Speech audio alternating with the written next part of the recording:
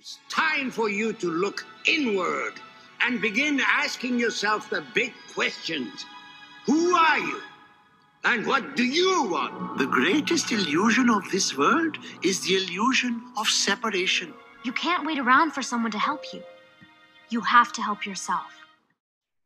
How appropriate is it that today I saw a press conference in North Carolina given by now Governor Cooper, who I assume will not be governor very shortly because of how many people he's angering in North Carolina due to his the ridiculous amount of lockdown that's going on. Really, he's hanging on to it. And when North Carolina is like one of the best places with the stats so far for the virus. But the way they are counting is very unscientific and even just poor math, okay? All they're doing is adding. If there's any additional cases, which of course there will be, because you can't stop a virus from spreading simply by masks and keeping a certain feet distance and all of that. That's not how it works, especially not with this virus. And especially how they test for the virus. So as long as they keep adding, yes, there will be more cases. And then if that's the metric you're doing, where if we don't have any new cases, then we can open, then you're never going to open. So it's like this rigged thing, which we see. All it does is that it shows who's really paying attention and who's not paying attention, not taking that extra step or two forward to really think about it and discuss it. And then if you disagree or you attempt to discuss these things, you have your family members say inadvertently, maybe she didn't do it on purpose, but say, I wish you were dead. Like, okay, well, I wish you the best. Because I didn't take that one very seriously. I hope I do wish her the best, and and I don't think she wishes that I was dead. But how appropriate is it that today's toxic enemy, number 5, is stress? So masks, wearing it for long periods of time, like workers do, that is a stress because it's reducing the amount of oxygen that you're taking in, and it's forcing you to rebreathe the amount of was it CO2, carbon dioxide? Anyway, carbon dioxide or your exhalation, the stuff that you're trying to get rid of, it's forcing you to breathe it back in. And why is that a bad thing? Well, fresh air, obviously the body would run better on fresh air, sunshine, exercise, lack of stress, a better environment, the de-stress protocol, which I mentioned all the time. It would run better if all those facets and areas of your environment were healthy. So when we say we have to cover our faces to stop the spread because there's science backing that up, yet we ignore all the other science that's conflicting, then yes, we add a stressor. We add a stressor. And now they are threatening to, they're making it an option for the store to call the cops on people who are not wearing a mask. It's that ridiculous. But people think that the mask is stopping the spread somehow. Well, it isn't. And yes, there's plenty of experts who agree with the mask and plenty of experts who disagree with the mask. And the way I look at it as what makes the most sense. So foundationally, do I believe people who don't have any symptoms can spread the virus? No, because if you have the virus and you can spread it, then what's the point of a vaccine? So it gives you the virus, and somehow that's okay. You don't spread it after you have the vaccine. So that it seems like a missing step here in logic, where you're completely fine, like you don't even have any symptoms, you don't even realize anything's happening to you, but then you can spread it. I mean, I think that's certain viruses that's possible, But those are the really, really bad ones. And this is not one of the really, really bad ones. So, and from my understanding, from when I read virologist books and when I listen to podcasts interviewing epidemiologists and virologists and all those experts in those fields. So from my understanding, that doesn't make sense. And then they're like, okay, so then the counterpoint is, why not just wear it anyway? It's so easy. Why not just do it? It's unhealthy. It spreads fear. It's worse for people. So that's how I view it. I view it as it's worse for the kids growing up right now. It's worse for everyone if we just don't concentrate on the right things. And the right things are concentrating on the vulnerable population, redoing how we do healthcare, basically, making it like a person-centered approach to the virus would be so much better, where we say, hey, you know what works with the virus? Boosting vitamin D, because that's been shown many times in many different countries. But so their track record, is not very good. It is very clearly politicized. They have already admitted that they lied previously.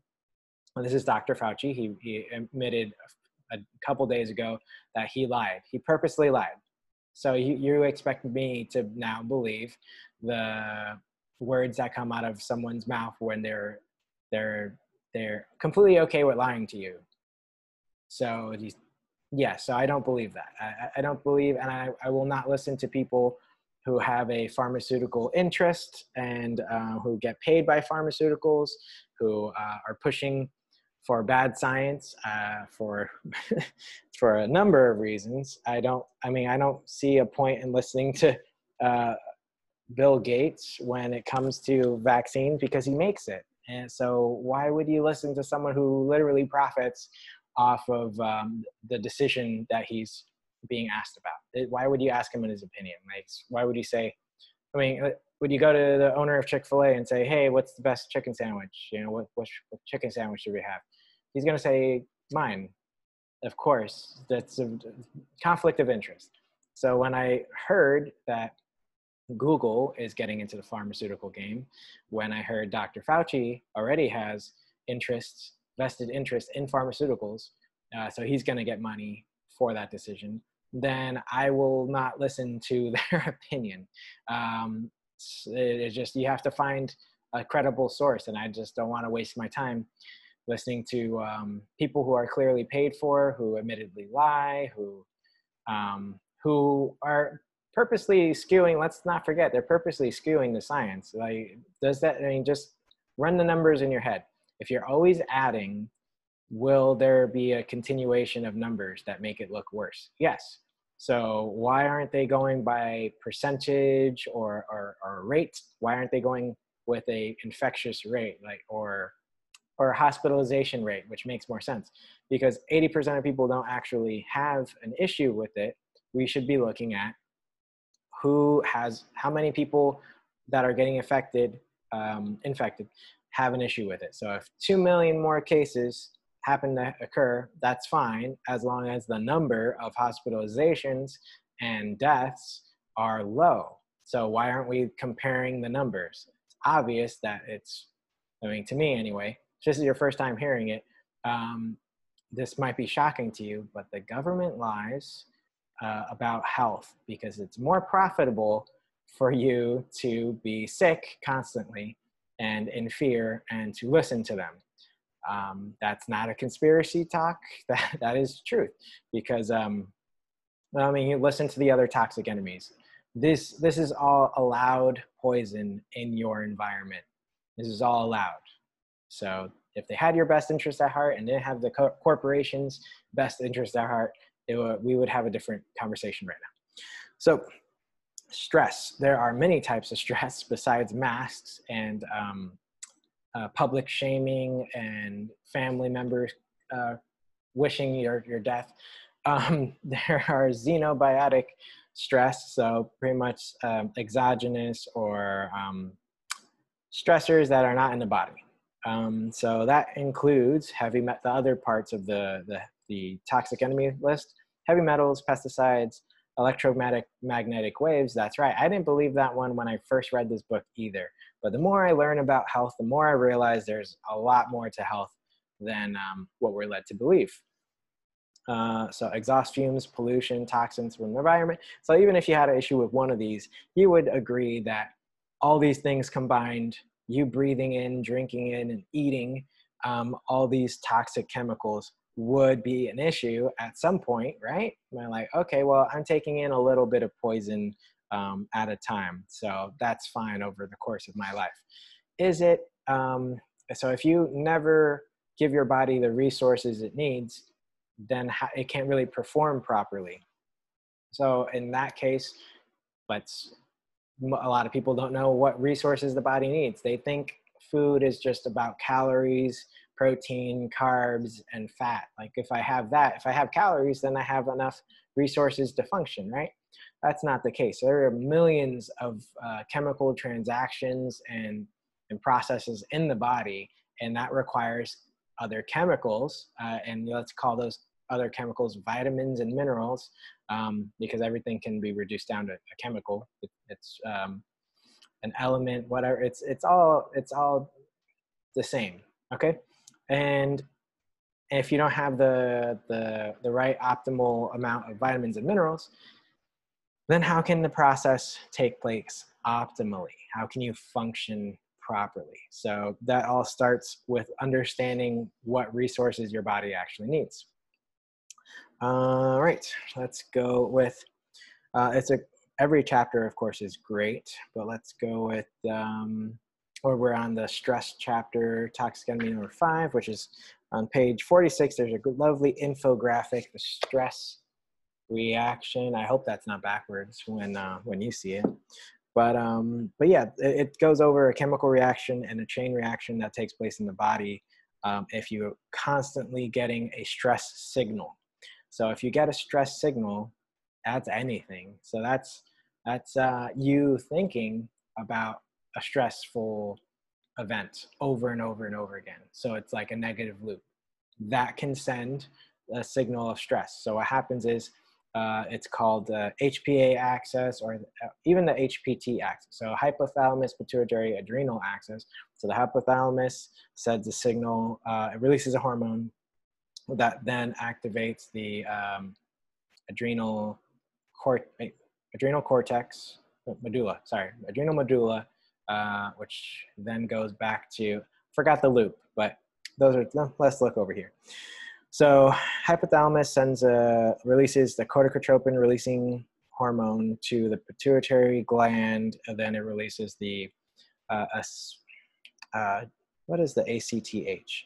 Adrenocorticotropin hormone, I believe, which then activates the adrenal medulla, which then activates which releases norepinephrine and epinephrine, which are corticoids, glucocorticoids, which can spike your blood sugar. It's all, okay, that's all might have been too much for you, a little bit too sciencey.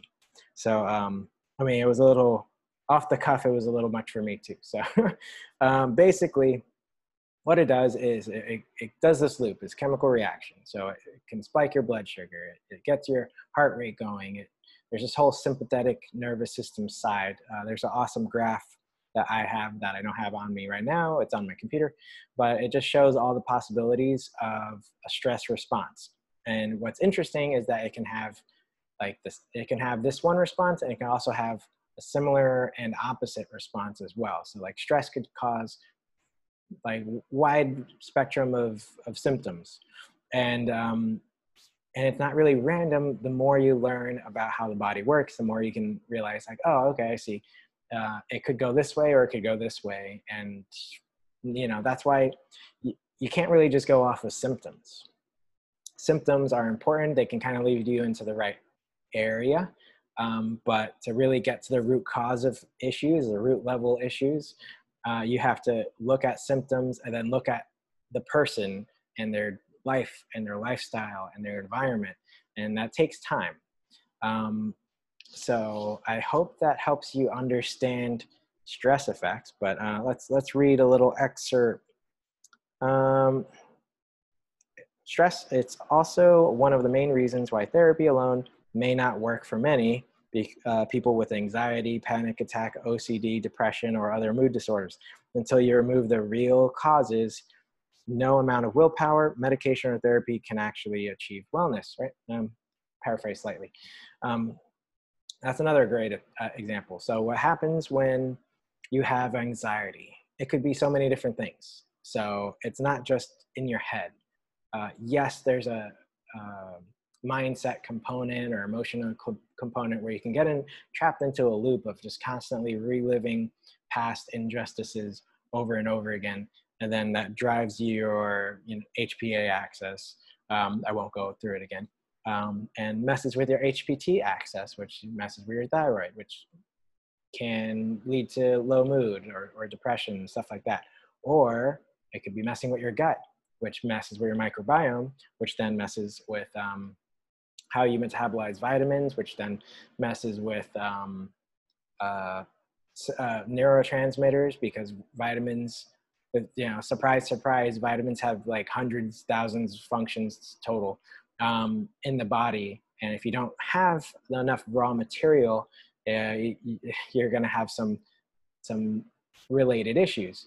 So your neurotransmitters get out of balance, which then of course causes more stress, and then you get caught in this negative loop, which can affect your gut all over again. So it's I hope I didn't go like too complicated, but I was just going off the top of my head. I didn't even plan this episode, so I just wanted to do it a different way and see how it goes. And if you have any questions, next one up is going to be electrosmog.